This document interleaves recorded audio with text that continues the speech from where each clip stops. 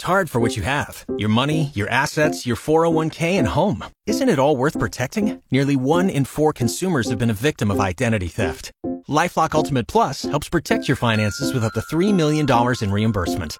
LifeLock alerts you to identity threats you might miss. And if your identity is stolen, your dedicated U.S.-based restoration specialist will work to fix it. Let LifeLock help protect what you've worked so hard for. Save 25% off your first year on LifeLock Ultimate Plus at LifeLock.com/aware.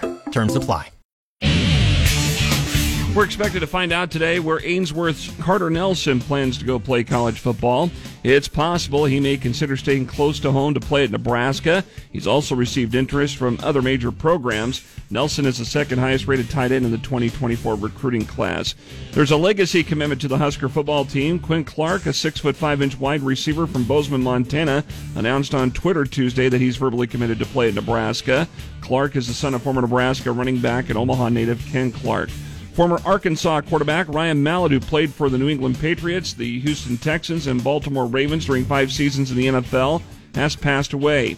Mallett died in an apparent drowning. He was 35 years old and was a football coach at a high school in his native state of Arkansas. The school district there confirmed his death in a post on its website. Another loss for the Lincoln Salt Dogs in their midweek series with Winnipeg. Here's Michael Dixon. Well, the Salt Dogs were shut out in consecutive games for the first time since August of 2021.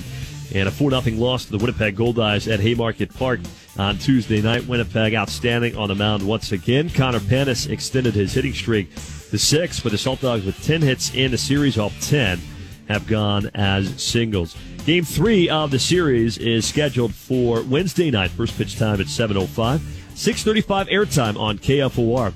And with your Salt Dogs wrap, I'm Michael Dixon. Table Rock's Calvin Freeman is the number 1 seed following 2 rounds of stroke play qualifying at the 56th Nebraska Match Play Golf Championship at the Beatrice Country Club.